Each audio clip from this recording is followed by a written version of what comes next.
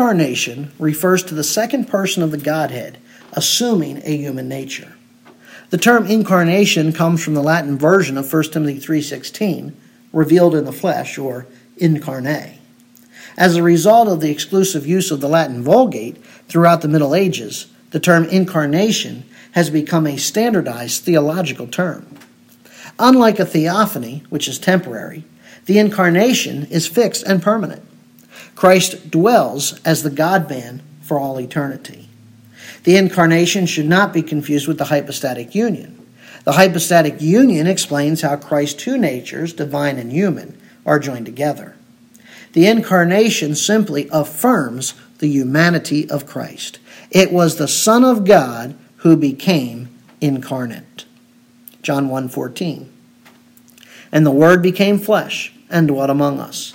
And we saw his glory, glory as of the only begotten from the Father, full of grace and truth. Christ's human nature consisted of a body, soul, and spirit. His human body went through routine mental, physical, spiritual, and social development.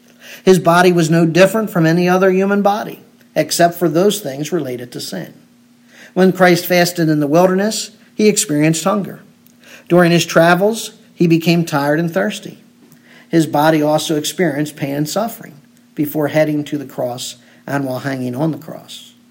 The incarnate Christ also had a soul and spirit, which form the immaterial part of a person and are the center of a person's psychological faculties.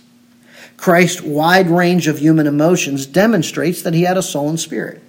He wept when comprehending the sorrow of loss, and as well, he felt compassion and grief for people.